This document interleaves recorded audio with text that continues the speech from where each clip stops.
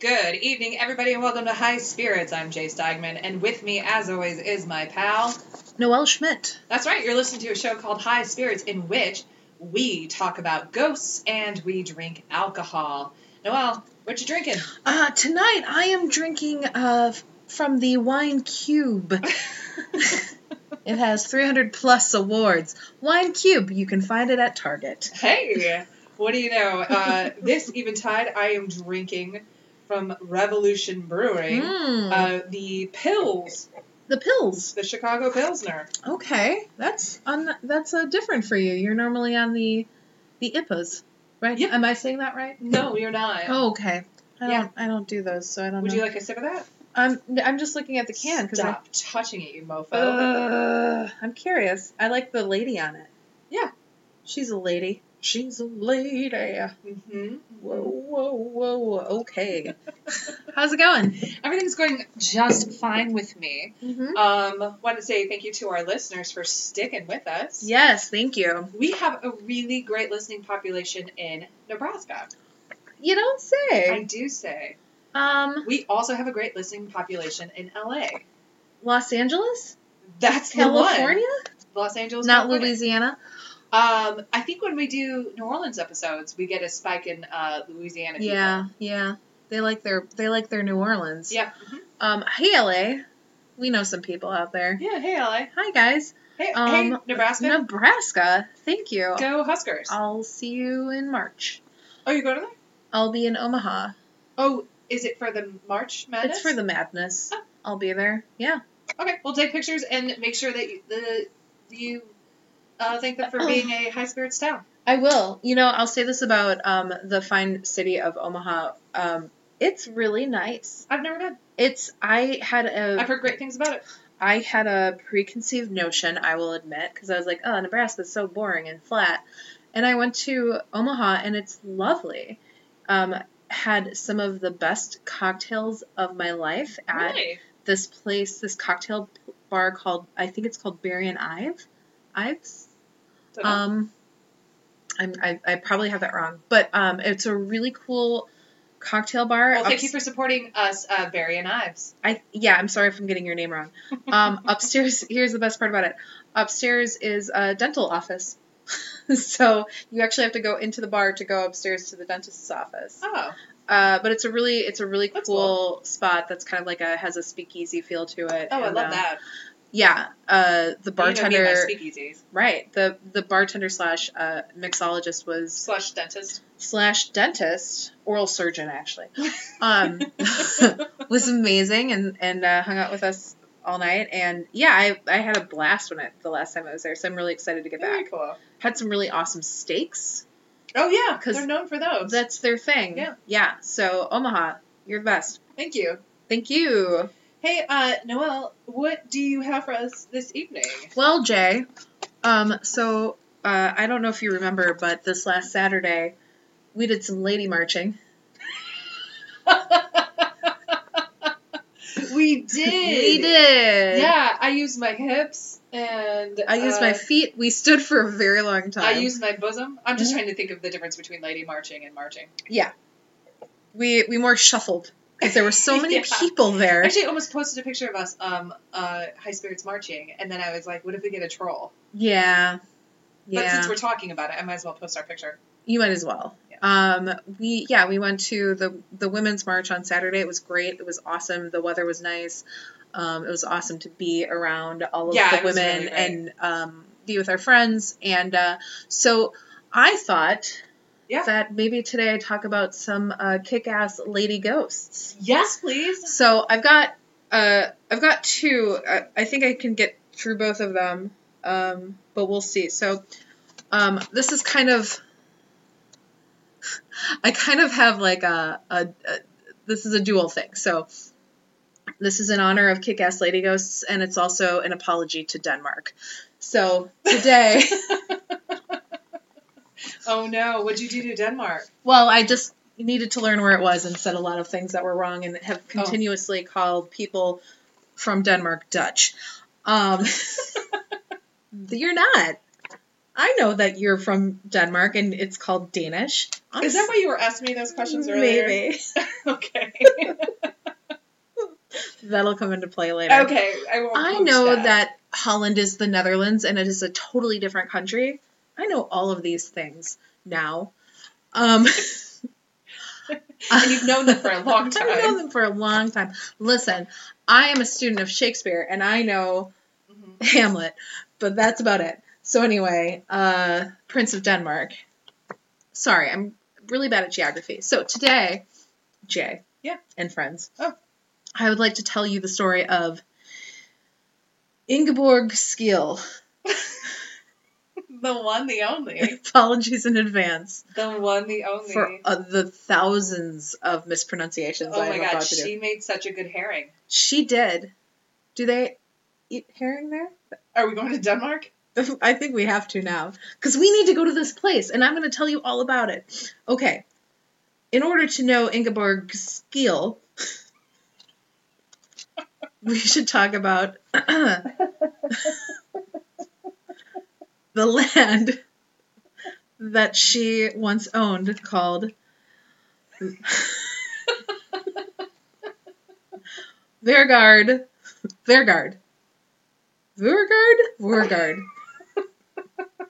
Located north of Dronning Lunch. Oh man, I'm so sorry. On the North Jutland Peninsula in northwestern Denmark. Okay. All right. I'm going to give you a little bit of history. I'm sorry that I'm laughing so much. I have a sinking suspicion that you're trolling me the way that you did with ghost cats. I'm not. Okay. No, this is for real. Wait, no, she's awesome. You're going to be so excited about her. But I do have to flashback time here on High Spirits. There was a time when Noelle really did prank me to the extent that I was like, She's like, today for the hour I will be talking about ghost cats. And I really believed it. No, we're really talking about Ingeborg Skeel. Okay, exciting. I practiced saying her name like 17 times last night. Okay. So, from 1510 through 1596, Wapen, I don't know, Jacob Anderson transfers the farm to the Bishop of Borglum, Niels Stige Krumpen, who makes the farm headquarters into his entire diocese. The interesting thing about him was that he had a mistress. Her name was Elizabeth Gleidenstern. I always find that to be the most interesting thing about a man. His mistress. Well, because he was a bishop and he had sworn an oath of celibacy. Oh. And so what's interesting about them is that they lived like a married couple and they kind of like didn't care. And so they had parties and they went on hunting trips together and that was like... The Borgias did that forever. Yeah, exactly. So kind of interesting and like I'm going to zip through the history just for the sake of time, but I'm a little curious about him and her and that whole thing. Mm-hmm. Then we jump in time to 1578 to 1588. Frederick II transfers, so he in between had taken control of the land. He transfers the land to Karen Crabbe, who gives the land to her daughter, Ingeborg Skeel, and her husband, Otto Banner. The house, they build a house on the land. It's completed in 1588. Frederick II, who is a very good friend to the family, supplies this beautiful sandstone portal. So it's like a big archway, which he originally intended to be put in at Frederiksborg Castle, which was his castle, but instead he decided to gift it to them. That's very nice. Yeah, still standing. It looks gorgeous from the pictures that I saw. Jump in time again. So there is a war happening. Ingeborg actually owns the house the land until her death in 1604. And then in 1644, it is taken by and conquered by Colonel von Vonsen. with his army of volunteer farmers. I'm going to get into the farmer thing. Because at first I was like, is that right? Because here's the thing. I read a lot of translated websites because everything was in Danish or another Scandinavian language.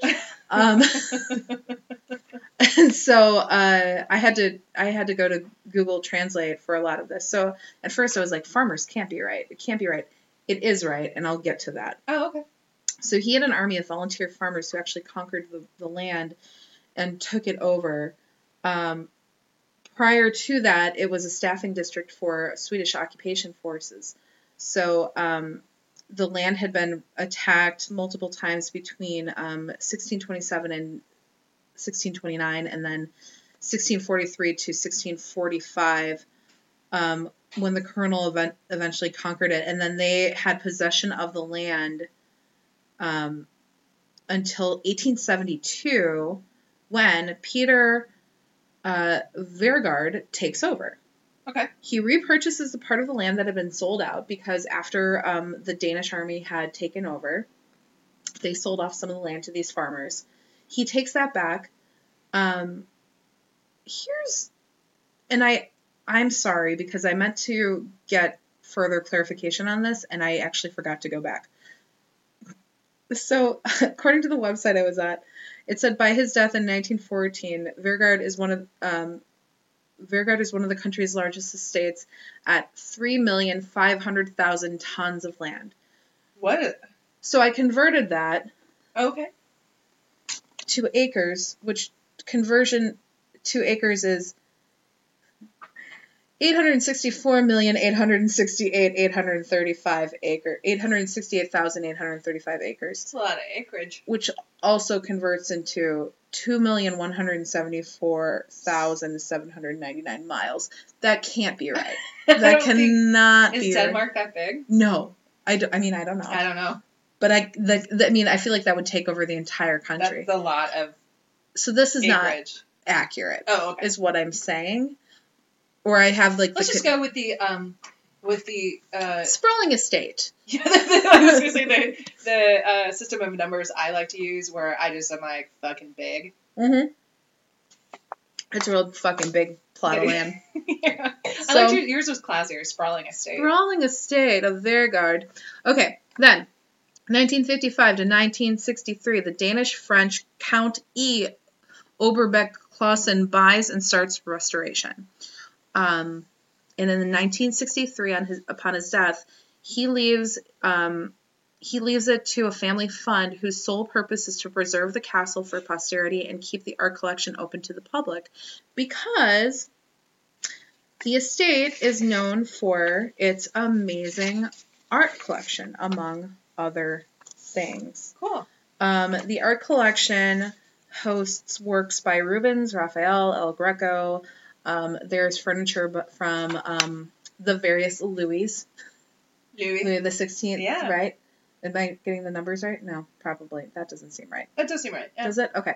Napoleon's dining table is there. Mm-hmm. There are several Ming vases. Are we doing vase now? Have we?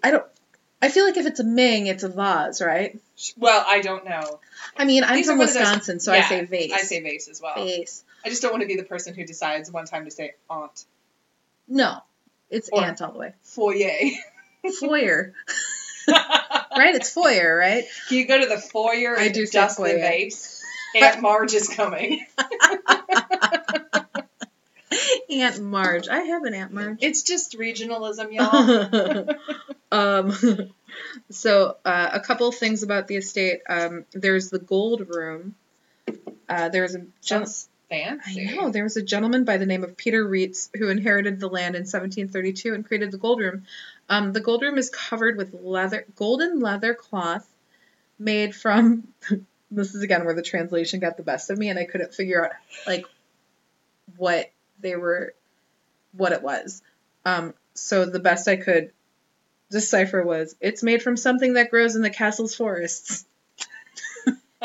Trees. Elk skin. It's hard to say. The north wing was created by Bishop Crumpin Crumpen and his mistress, Elsabeth. I said her name wrong before. So I kind of talked about them already a little bit. He caused a lot of disgrace, actually, to his congregation and to the people because he was having this. I don't want to call it an affair because it was a consensual. I guess affairs are. Now I'm like digging myself a hole, but like, it was against his oath, I guess, and so. Right, but he treated maybe them like a family, and he. Right, like she was his partner. Right. There's also the Rosendaten, which is Voergaard's most famous dungeon, which makes me wonder are there multiple dungeons? There must be. Yeah. It's located in the oldest part of the castle. It's so small that an adult can neither stand nor lie down. Ew. Oh. Yeah.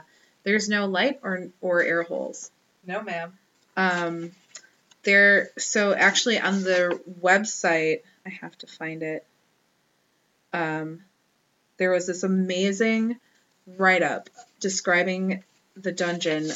And of course, this is how it was translated, so I'm going to read it exactly how it was written. Sure. In the Google translation from their website. So the dungeon was used as late as 1840, which is crazy. Thank you. So it says, in the narrow prisoners of war, the air is embarrassing, painful and terrifying stories of a merciless mermaid. What? Terrible stories about the penguin Ingeborg Skeel, who killed the castle builder by killing him in the moat. Ingeborg's cruel woes are still adhering to their destiny. Her dazzled soul cannot find peace in the grave, and she still haunt Voergaard Castle today. So I don't know who this mermaid or this penguin is, but into it. Yeah, like I'm sure it's like beautifully written in Danish on their website, sure. Which is from the website the estate's website, which is Voergaard.dk. Okay. So you can visit this place. It's a tourist attraction now because that is what the trust is for. I'd love to visit. I would love to go there. Actually, it looks like it looks absolutely beautiful. We'll post pictures of the land and the build, like the mansion, which are the castle. I'm a castle guy. It's not like a traditional castle. Oh. It looks more like a mansion. Oh. It's beautiful. The cost to go there in American dollars. $7,580. No, get ready for this. Adults are $16.44. Oh. Children ages 7 to 13. That's right. If you're 13, you are still a child. America. God damn it.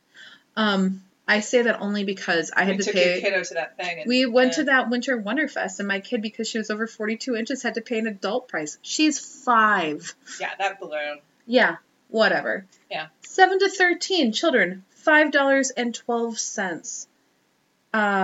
Children, babies 0 to 6, free. Denmark, killing it. Mm-hmm. We're going. Mm-hmm.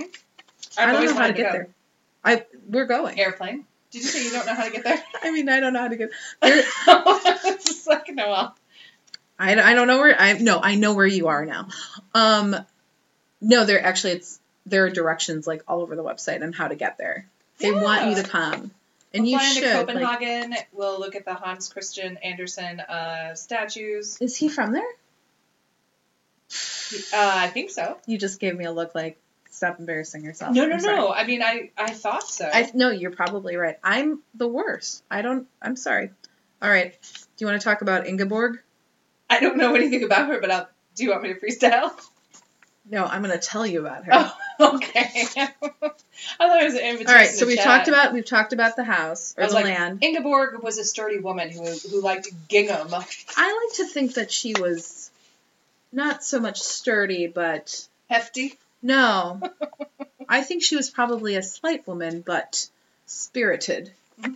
Okay. You know what she loved to do on Tuesdays? Yeah. She liked to work on her loom. She did. I'm finished talking about her. I'd like to listen to her now. Drinking some mead. It was some drunk looming. Oh. I got really excited about that. Yeah, I know. That was amazing. Let's have some drunk looming. Okay. Do you have a loom? Your daughter has a loom. My daughter has a loom. We're going to loom like crazy when the show is over. Drunk looming. I'm going to get frustrated really fast with that stupid thing. All right. All right. Ingeborg Skeel, born at Nygaard between... Okay. Vale and Colding, I think.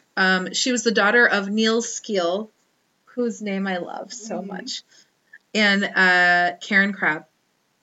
Her eldest brother, Hans Skeel, was killed in the Battle of Svartera in 1565, and her youngest sister, Dorte Skeel, died at childbirth in 1578. So, left her, basically.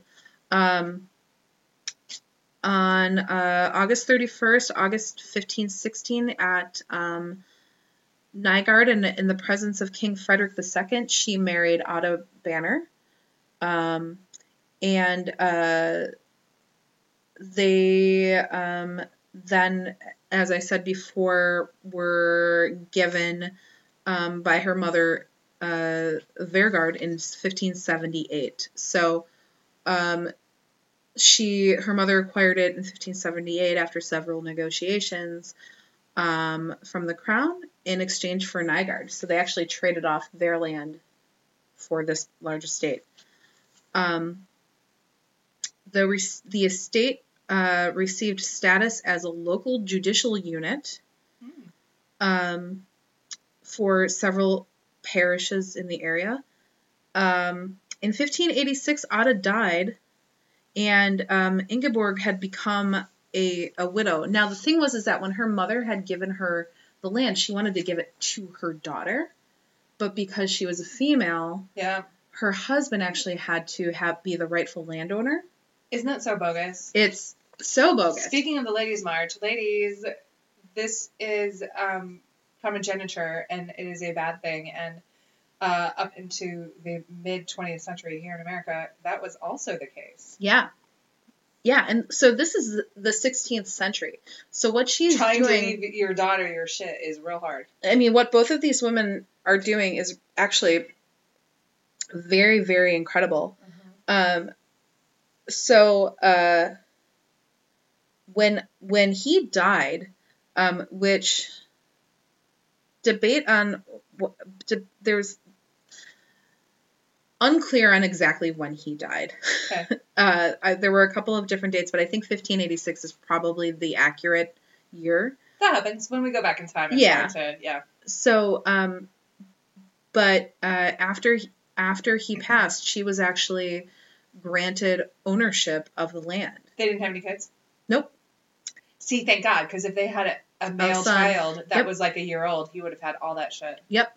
So she was able to be the sole landowner, which is really amazing. So what she did was she worked with the assistance of a master builder and sculptor by the name of Philip Brandon, who I believe was Norwegian. That's going to come in later. And he built out this extension to the home. Here's what she did. She was a very savvy... She had a farm-to-table marijuana hemp. I'm kidding. Fucking ruled that town. Nice. And that land. Like, she was a very savvy businesswoman. Good. She personally managed her estate and her holdings.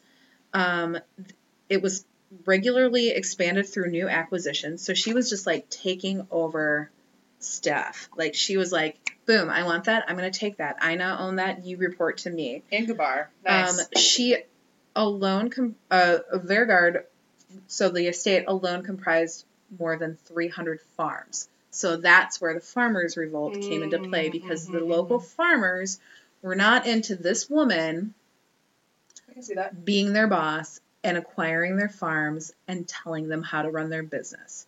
They didn't like any of that. Sure. So I'm sure you see where this is going.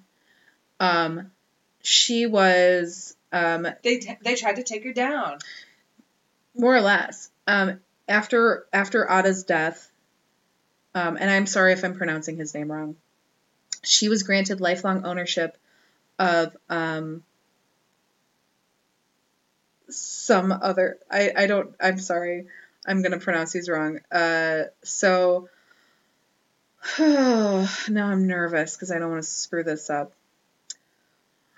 Amtofty in Thigh and Struckhalls on Moors, which were other local businesses or local like parishes. Sounded real good, dude. Yeah, thanks. She was also really active in trade with grain and other goods. So she was like in it. But with the grain trade, citizens of Aalborg complained that she was guilty of unauthorized trade in the town's market rights, like a so-called land praying. And that she kept a tent at markets selling German beer and other items. Sounds like my lady. I think she sounds amazing. Yeah. She was also a really big philanthropist. She restored and partly refurbished the churches which belonged to Voergaard and Asdal. What churches? Catholic churches or Protestant churches? I don't know. I'm going to guess Protestant. Okay. I'm only wondering because I didn't know if that was maybe a source of war or a source of people not liking her. I don't. That time period I don't know. It could actually, though, like, if we're talking about a bishop who had given or sworn an oath of celibacy, it's probably Catholic.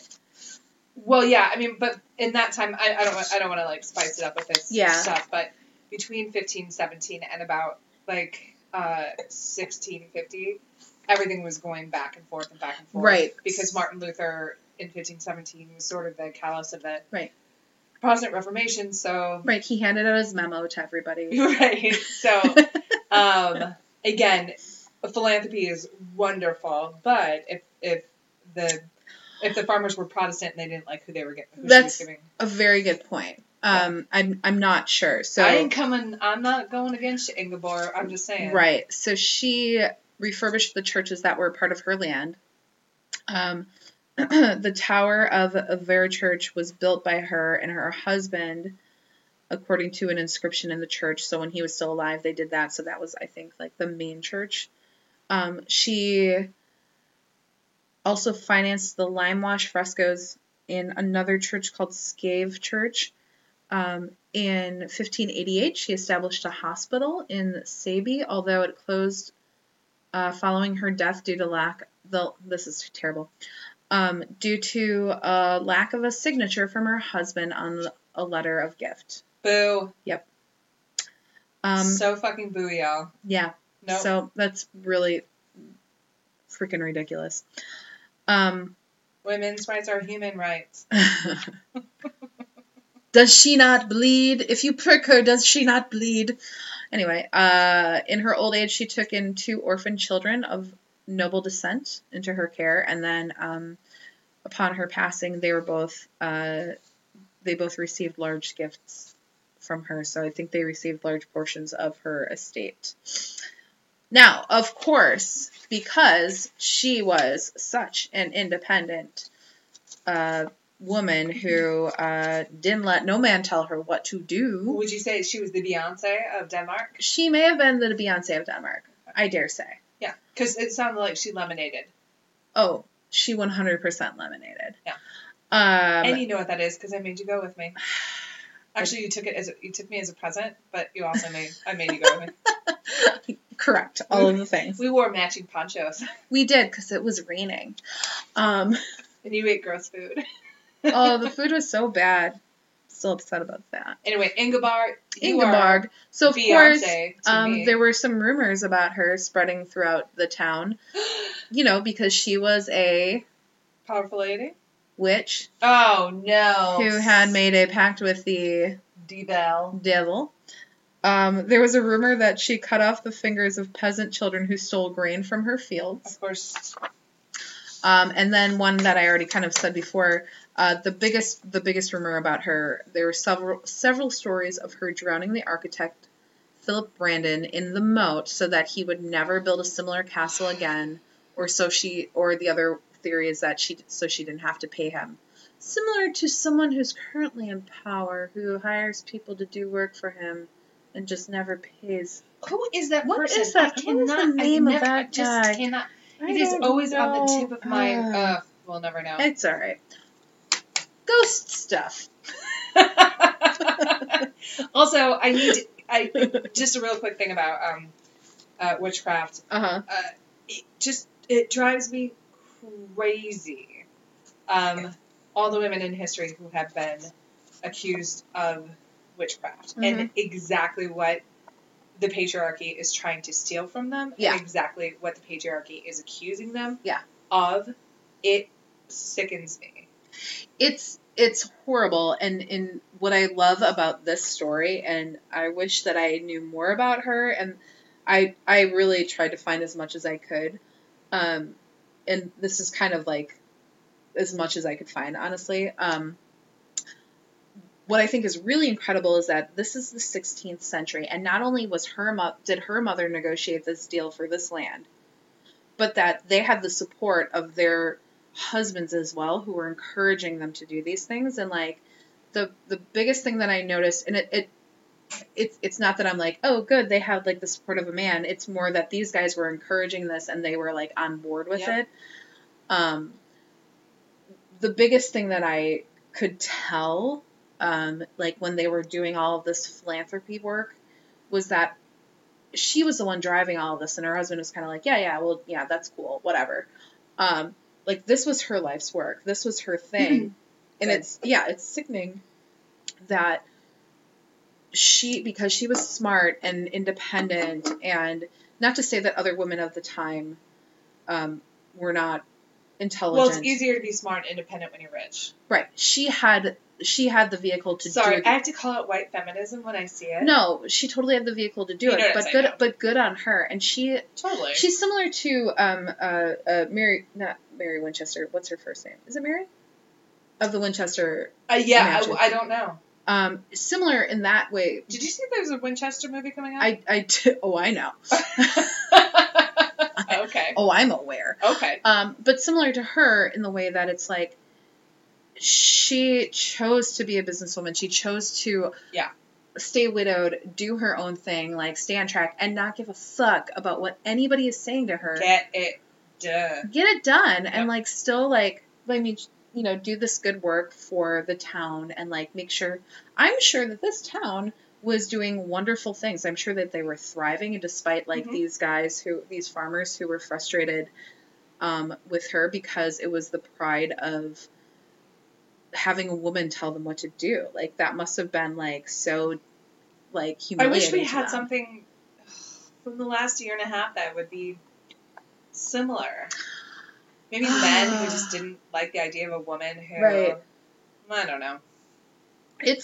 Once again, we will never know. We'll never know. But will we? Nope. I just have to ask, what happened? Suddenly the light went on and everybody was like, oh, we're all equal. Huh. Someday, Jay. Someday. Or we're just going to all implode. I hope to. I don't know. I'd like to be equal someday. I like the idea of that. Or at least like maybe your daughter will be equal. I hope so. Mm-hmm. That's all I can hope for, really. I've accepted. I mean, I really haven't. The truth is that I have not. Okay, ghost stuff. Ghosts. We're gonna go down the rabbit hole. Well, of course we see good old Ingeborg. There are sightings of a white lady who moves around the castle at night. It said that she walks on New Year's night, and this was another thing that was lost in translation. Now, is New Year's the same as ours? I think so. Okay. I mean, I didn't mean to throw you off. The Earth turns around the sun. Yeah. Also, like, I mean, different cultures have. I don't know. I trust that it's the same. Yeah. This was lost in translation, but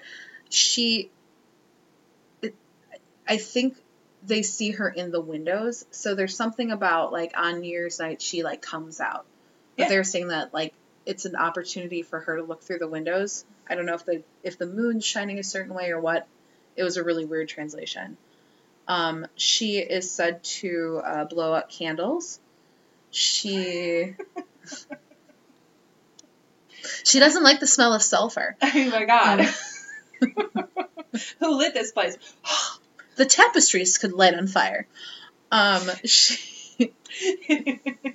That's the way to let them know you're there. There's no way that a castle is drafty. There's no way. Just putting it out there. Oh my god, we are the worst people. Okay, right. So she very terrifyingly blows out candles. Well, I'm sure it starts with a, oh. Yes. Okay. Also, for those of you who don't watch the videotape of this, Noelle just did a beautiful modern dance. It was really gorgeous. Thank you. You look like a swan. Thank you. Nobody's ever said that about me. Well, because my neck's actually rather short. No, it was because of what you did with your hands. Because I did this, you sort of swam a little bit. Thank you. With winged arms. I also am not a strong swimmer, so thanks. Okay. I enjoy the swim. I'm just not great at it. Okay. I don't know. Okay.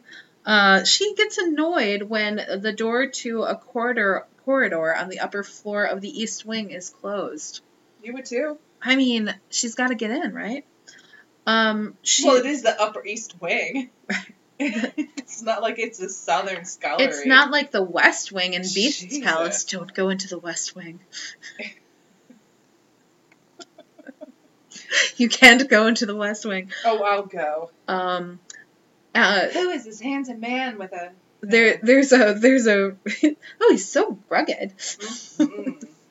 Mm-hmm. There's a rumor that after her death, a priest was summoned to perform an exorcism.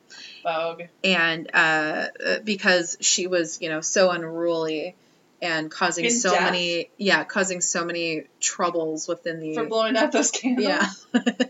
Jesus Christ. So he performed an exorcism and attempted to move her spirit to a nearby bog where she now resides. You think she's in a bog? No, she's absolutely not. She's in the house because other people believe her to be known. So this was that was 16th century stuff. Now, the current people who manage the location believe her to be the building's protector. And some people say that if she ever stops haunting the place, it will fall down. Okay. I like that. I do too. This one is a fun one. There is the blood patch that cannot be washed off. Good. Or as I put it here, watched off. I don't know what was happening. Hey, spelling. Yeah. What's the blood patch from? It's located in the northeastern tower. Nobody knows exactly where it came from. It's like a plumage on the floor, and it is believed because it was innocent blood that has been poured onto the floor, that the spot will never be able to be removed because innocent blood was shed. So whose? We don't know.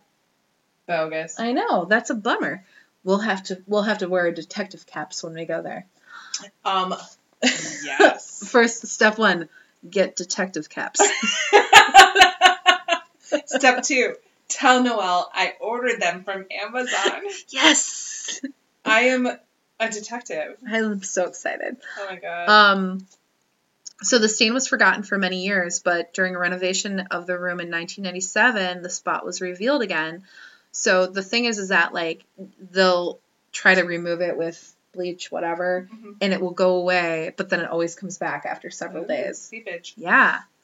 Have they tried luminol? No, you know what? Maybe we should bring them some CLR. So what? What is it? Oxycontin? No. No, I'm kidding. Oxycontin. What was that? Billy, the guy who died on the plane, the coke aneurysm. Yeah. Yeah. No, but you know what I'm talking about? I totally do. The guy who's like, boy, all this stuff, OxyClean. No, that's the dude who took over from him. The other guy was not that guy. All right, whatever. But what I'm trying to say is, luminol is not a detergent. Luminol is a blood detector. You're right. And so it doesn't matter if you can wash it clean. If it's just maybe it's rust or maybe there's some oxygenation happening up in the tower because of whatever. You're so smart. Well, you're ruining it for everybody. I'm kidding. I'm so kidding. Oh my god. So okay, I'm kidding. I just got so sad. No. Am I really ruining it? No, you're not. You're not. You're actually bringing science into it, Oh. and that's great because people love science. No, everyone hates it. I like it. I'm a big fan of science. Did we ever did we on the air tell the story of when I was hanging with your daughter and she thought she saw a ghost and we debunked it? Yeah. Yeah. No, I think that's actually very smart, and that's a really good... But we could figure out pretty quickly if it's blood. So let's take our black lights, our detective caps, and a bottle of luminol. Oh, I thought you were going to say a bottle of a box of wine. We're going to... And also... We always call it a bottle of a box of wine. No, I'm just going to bring some in like a little water bottle and shove it in my purse. Because I can't... I can't fit that wine cube in my bag. It's big. That's big. I mean, maybe we can put it in your backpack. Yeah. I'm assuming you'll have a backpack. I always have a backpack. You travel with a backpack. If you're actually, you know what? No, I'm not. No, I'm not at all. Actually, what we can do is we can take the bag out of the box. Oh my God, we're working all of these things. Ingeborg, you have helped us. Ingeborg. All right. Here's a good one. The wild boar skin. Into it. It's my favorite bar in Denmark. It's also my favorite form of contraception. Well, you know... Oh, it's so prickly. 99.9% effective. You know that, like the wild boar's head is like a big German thing, right? Mayhaps. That, like, that's a thing that you have in your home. Oh.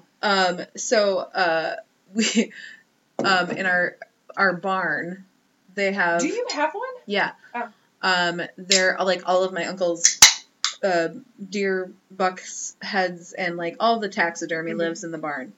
Yeah, we're German. We're both German, but we're German differently. Yes, we totally are. So, like, you're high society German, where I'm, like, hill people German. We're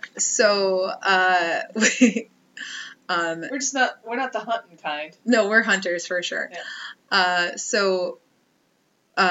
There's also the boar's head that's in the barn, because that's where it went for whatever reason. And so great brand of meat. Thank you, Boar's Head, for sponsoring High Spirits. You're killing it, Boar's Head. But our family barn is no longer like used in a functional way. It's more like, so as a kid it was used for parties and whatnot. It's also where our piano lived, and that's where I would practice piano when I was taking piano lessons. And terrifying. The Boar's Head lived right above the piano, and so I'd be like practicing. No, we didn't have pigeons. There are no pigeons in rural Wisconsin. There was iguana in there. No, yeah, birds were definitely flying through. Okay. If like both doors were open, it was more. I'm from Chicago. It was more the straight. Well, we had farm cats, so like they would like walk across the keys while I was trying to practice. Got it. I wasn't trying to say that like the bird. No, like the birds. I just know what birds are called. The birds weren't a thing. Robins are really like what we have there. It's the state bird of Wisconsin. You're welcome. I thought the state bird of Wisconsin was Brett Favre's football. No, it's not. I'm a little sour with him right now because he's... Did he join another football team? No, he was giving away autographs in his Vikings jersey and it broke my heart again. No, but so I'd practice as a child playing the piano with this boar's head with its tongue sticking out. Literally, like the tongue, I'm probably using literally wrong again. Tongue sticking out, like looking over me. Ugh. Gross. Still there. And then every once in a while, I'm like, you want to know what it feels like, right? No, I don't. Yeah, I touched all those heads. 99.9% accurate.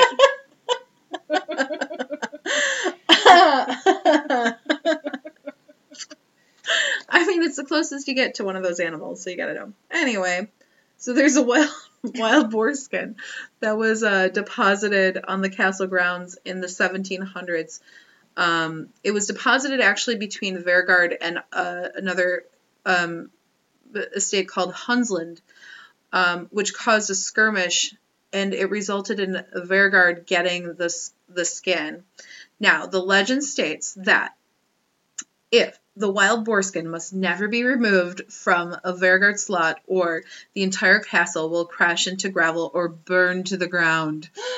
So either, if Ingeborg stops haunting it, it will crash to the ground, or if the wild boar skin is removed, it will crumble to the ground. So they're basically saying, like, this place is going to crumble to the ground.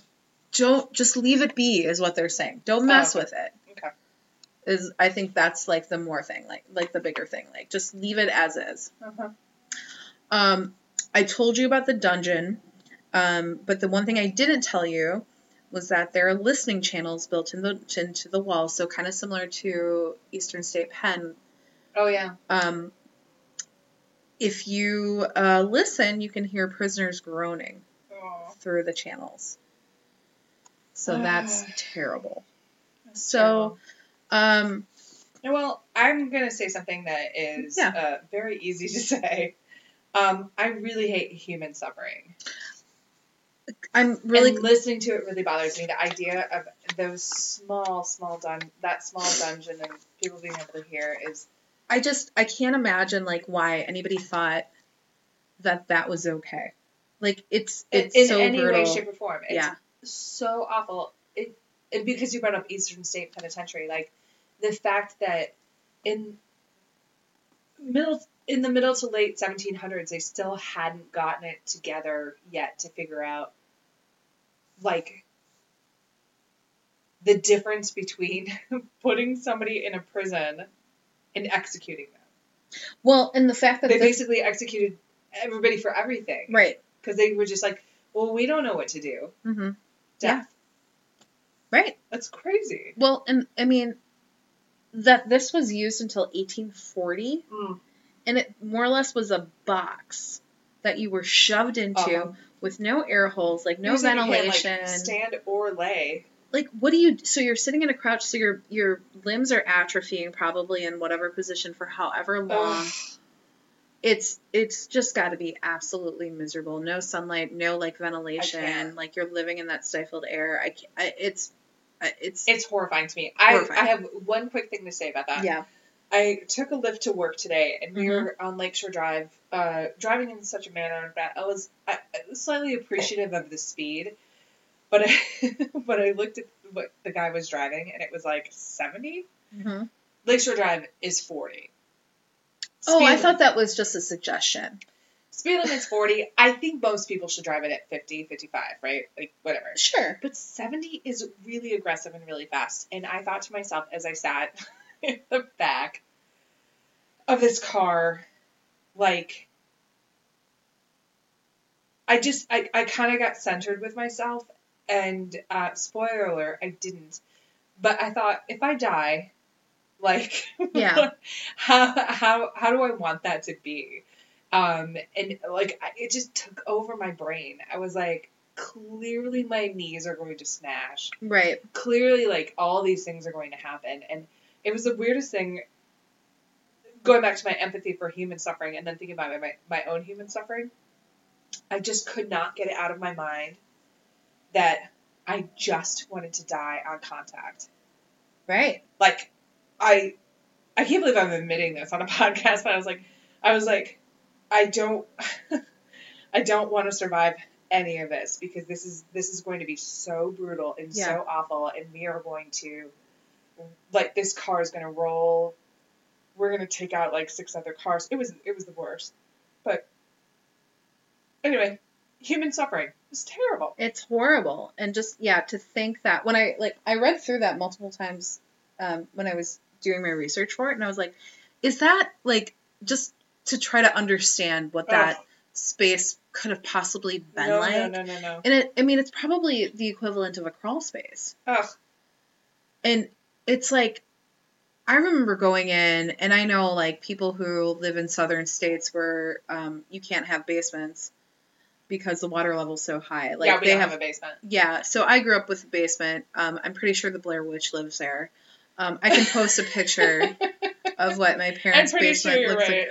It looks exactly... I think everyone on the show thinks, listening to me, that I don't believe in ghosts. I believe a Latin ghost, and Noelle's house has one. And you definitely saw my parents' basement, which the Blair Witch 100% lives there. I'll post a picture. So like to go into start calling her something else. Yeah, we'll find a name for her. I mean, she's certainly an asshole. She hates me. But, like, I don't want to call her a witch because I like witches. Right. I remember, like, I think it was you where you're like, have you ever kind of been like, you know, done the whole thing where you're like, I respect you and I know you're here and I know, like, this is my space now? And I was like, no, that bitch and I have history and, like, we're done. Well, when she haunted me hates me. When she haunted me that one night, I, like, fully gave up and went downstairs. You did, because she was scratching. Yeah. She hates me. Ugh. I'm sorry. So sorry. I was like, I hear you. Because I respect you, and she didn't stop. And I was like, no. I don't get you, man. No, it might have been squirrels, but we don't know.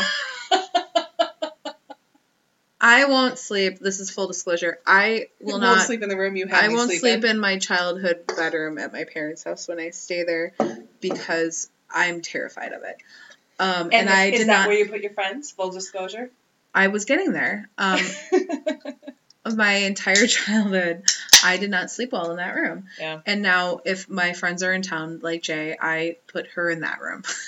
I'm like, I'll just be across the hall. It's fine. Sorry, buddy. Sorry. That's all right. So I slept downstairs on her couch and it was fine. Yeah, sorry. All right. Well, that is the story of Ingeborg Skeel and Voergaard. I think it's Voergaard. Go there. It's only 1644 American. You guys, oh my God, that's like €1. It's just like unbelievably cheap. My lunch cost more than that today.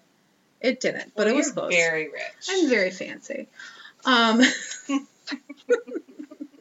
was a slice of lemon on a piece of kale. That was pretty close. That's about what my lunch was, and I had a half of it because there wasn't time. Anyway, I'm full. I'm so full. Do we have time for one more? Do you want to hear one more? Sure. What time is it? We're at like the 52. I can squeeze this one in. Kick it. We're gonna zing on back to the I won't talk so much. Sorry. No. Very chatty. Do you have any more questions about Ingeborg? 9. I wish, honestly, I wanted to fill a full hour with her because I think she's awesome, and I wish I had more information about her, but it's hard to find. But if you have any, please share it with us. For sure. Because I think she's a really kick-ass woman, and I loved, like, finding the story. And I'm just going to yes and that really quickly because I do a lot of historical things. Yeah. And when you do historical stories, it's very difficult to fill in the blanks and to find out the truth. When you were like, could be this year, could be this year. I know I say that all the time because you look at like 8 sources and they all say different things. Yeah. So, but I really loved the story and I loved learning about it and it was a lot of fun. So thanks, Denmark. But we're going to zip on back to the old US of A. What? And we're going to talk about a little lady known as Olive Thomas. Don't know her. You don't know her? No. Well, Olive Thomas was the woman who starred in the 1920 film Flapper Girl. Flapper? Flapper. Oh, so Flapper. She was actually the original Flapper. She was a silent film star and model. She in 1914 she had a little bit of an interesting life. At the age of 16 she had married young. Mm-hmm. She grew up in I didn't actually put this down. I think she grew up in West Virginia. She married very young. And within 2 years she was granted a divorce on the basis of cruelty and desertion. She then moved to New York and started her career as a model. And in 1914, she entered a contest for the most beautiful girl in New York, and she won. Yeah, Olive! She had a short stint in the Ziegfeld Follies. Mm-hmm. So she was a showgirl there. She actually had an affair with Mr. Ziegfeld himself. Fuck that fucker. Yeah, he was a pretty terrible guy. Yeah. That's like somebody being like, so-and-so had an affair with Louis B. Mayer. Yeah. By the way, only because we marched and #MeToo, I have to say, people did not have affairs with Louis B. Mayer or Ziegfeld or Harvey Weinstein or Kevin Spacey. These were not affairs. Well, and this is where she's a fucking badass. Yeah. She ditched him because he wouldn't marry her and leave his wife. So she was like, we're done here. I'm moving on. So she ended up meeting Jack Pickford, who was the younger brother of Mary Pickford. Silent film star Mary Pickford. Okay. But, so... I love that now you're speaking my language. I know. I was like, you're with me. Olive had a pretty good career. She was signed by Triangle Films. And... Were they Nickelodeons? Yeah, she was a silent film star. She had like a bunch of decent movies. I didn't document them because I knew I didn't have a ton of time. But she had a pretty good words are escaping me now, sorry. Run of films? She had a pretty good run of films like under her belt. Like she was starting to get known, like she was very popular. And actually the thing with her and Jack Pickford was that they were married for a year before news of their engagement broke because she didn't want people to think she was off the table. No. She didn't want people to think that she was riding on the Pickford's tails. Oh. And that she was like using them for her success. Got it. That's usually one of the two things. Yeah. Is that most of the secret marriages of those times were just so people wouldn't think that like. No, it was more because she wanted to prove herself. Yeah, like Veronica Lake. Do you remember Veronica Lake? Yeah. She was fully married before she became a star, and they were like, lose the husband, you're hot. And she was like, what? Right.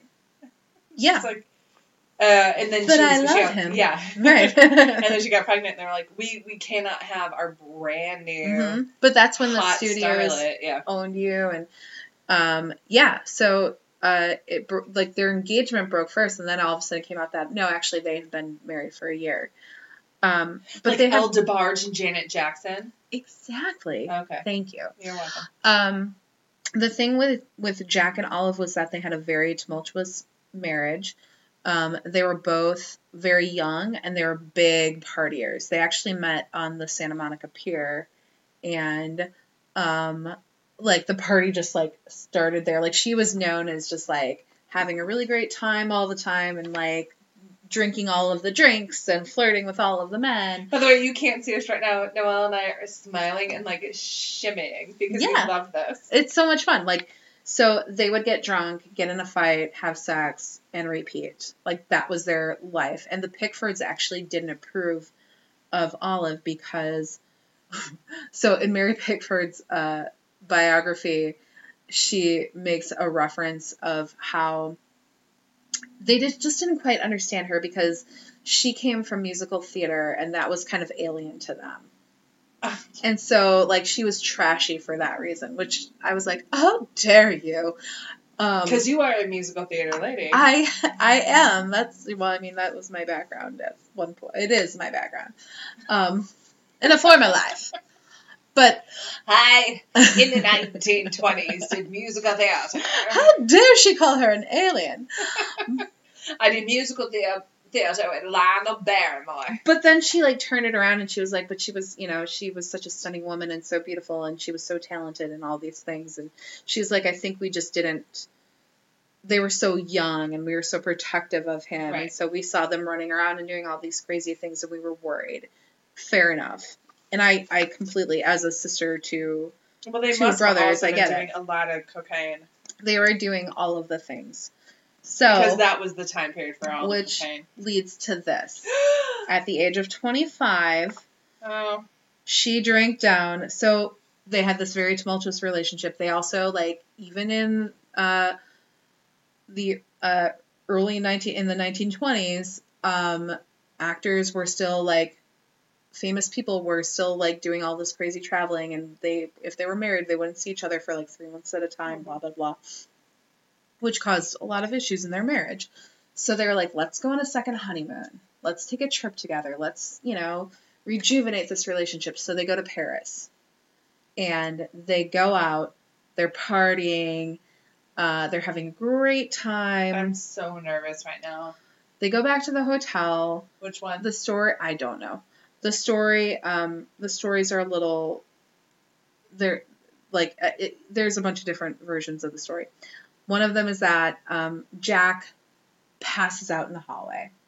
And she's like, see you later. Oh, no. Are we Sid and Nancy? No. Okay.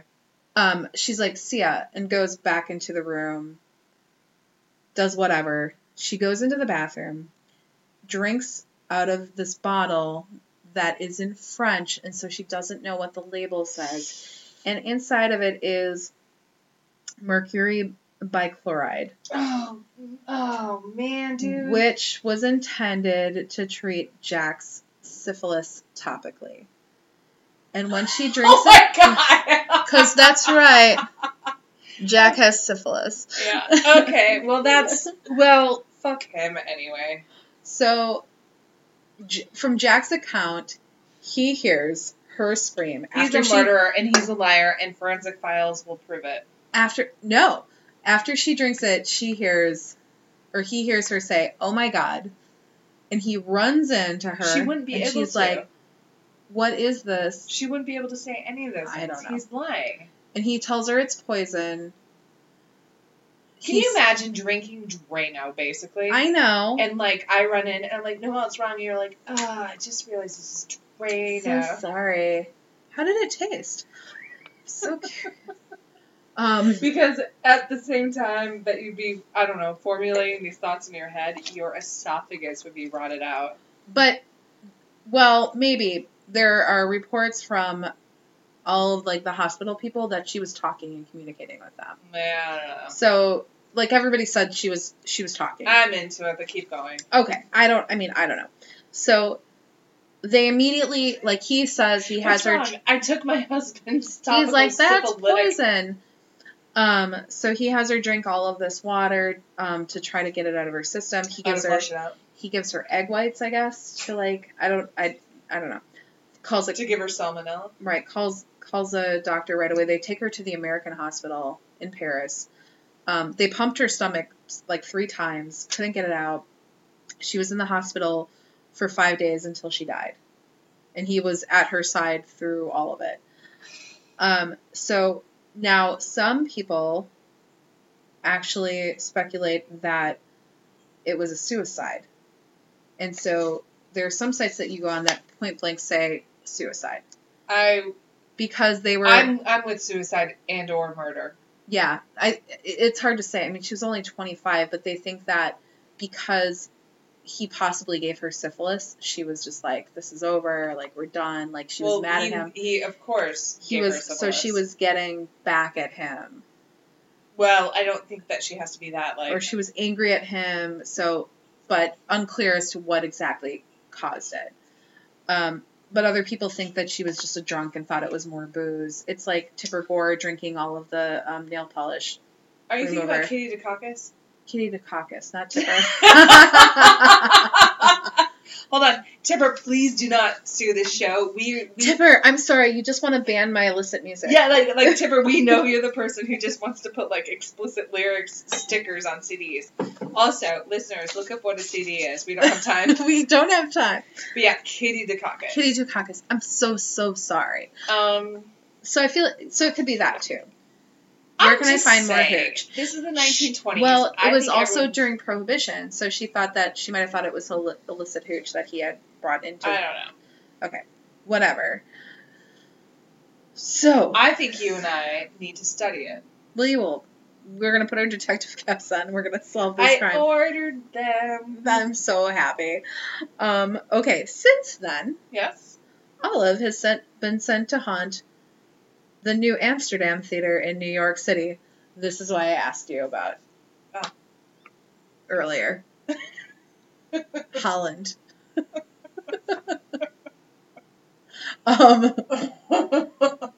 Okay. Needed some clarification on things. Okay. So she's said to haunt the New Amsterdam Theater in New York City, which is the theater where Aladdin runs and is now owned by Disney. She once owned the Spotlight there, that's where the Ziegfeld Follies took place. It said that she struts around in a green beaded costume that she wore as part of the Follies while clutching a blue bottle. Some people have said that she wears a sash that says Olive on it. She supposedly appears before men and flirts before she vanishes. Yay! She's been spotted so often by stagehands that they believe that it's best to say goodnight, Olive, before they leave the theater. Oh, yeah, I would. They've also, because of her frequent visits, have posted photographs of her at every entrance, so the workers also can greet her. Yay! So they come and they say hi to her, and they leave and they say goodnight, Olive. Disney employees have a ritual of... No, the new employees, like since Disney has taken over, they have a ritual of blowing a kiss and touching the picture frame as they enter and leave. Oh. Which is just, really, really Olive. sweet. So... A couple, one other thing, ushers have reported of being, touched on the back, and they say it's almost like somebody's sneaking up behind them and just kind of, touching them and, messing with them. Hey, Noelle? Yeah. Should we go there and get your hair touched? Yeah, no. I don't think I can handle it. Noelle, you like getting your hair touched? No. I'm just getting, chills up my back thinking about it. A couple of quick fun stories, and then we'll leave you guys. A group of Disney staffers were sitting in an office discussing the movie The Artist, which won the Oscar a couple years ago. En français, silent. It was a silent, set in the silent film era. They're wondering how many of the Follies girls became film stars, and they mentioned Olive's name. But somebody made the comment that the real star of the silent era was Mary Pickford. And so they said, now maybe Olive got a little upset about that because when someone said, I wonder what Olive Thomas would think of The Artist, a stack of 13 DVDs on the table next to them flew into the air and crashed across the room. And this is my favorite part, how they excuse that these flew across the room. They said, that stack had been there for a long time and there was no obvious way that they could have fallen, let alone fly across the room. They didn't fall straight down as CDs would have done. They went flying about 3 feet across the room and hit a wall. It was witnessed by several people. And they didn't immediately make the connection to Olive, but they were like, it has to be her. And then finally, shortly after the opening of Aladdin in 2014, an audience member came up to one of the ushers during the performance and asked if she could have a booster seat for her child. She said, we don't like to interrupt the show, so we waited until the intermission and came to her with a booster. This is what the staff member said. But we found she already had one. When we asked her where she had gotten it, she said a lady at the back of the theater had gestured to where they were. And then they said, now, we don't have a woman at the back of the house who does that in the middle of a show. And they checked with the rest of the staff, and no one had done it. So they attribute that to Olive as well. Yeah. So she's frequently seen there. So if you are at the New Amsterdam Theater in New York City, a lot of, mostly it's crew and staff members who see her, but they have said, and she usually shows up after the audience has left, but they have said that audience members have seen her from time to time, so you might get a good chance to see good old Olive Thomas. I love it. She's, it's really unfortunate, to only 25 years old. She had a bright future ahead of her. She's a badass. Total badass. She's amazing. I'm going to forensic files her, and I'm going to make sure that her murder is solved. Mm-hmm. Yes. So 2 very different, but also equally badass ladies, Ingeborg Skeel and Olive Thomas. I think her birth name was Olive Duffy. She was of Irish descent. Ladies and gentlemen, that is all the time we have for High Spirits tonight. Noelle did an amazing job taking us through amazing women and showing us that women are bad motherfuckers. That's right. You've been listening to a show called High Spirits. Noelle, what are you drinking? I'm drinking a wine cube today. It's got 300 plus awards. Yeah. Wine cube. Hashtag too big to fit in my backpack. I am drinking Pills by Revolution. It's fine. Noelle has one last creepy thing to say to you. Sweet dreams.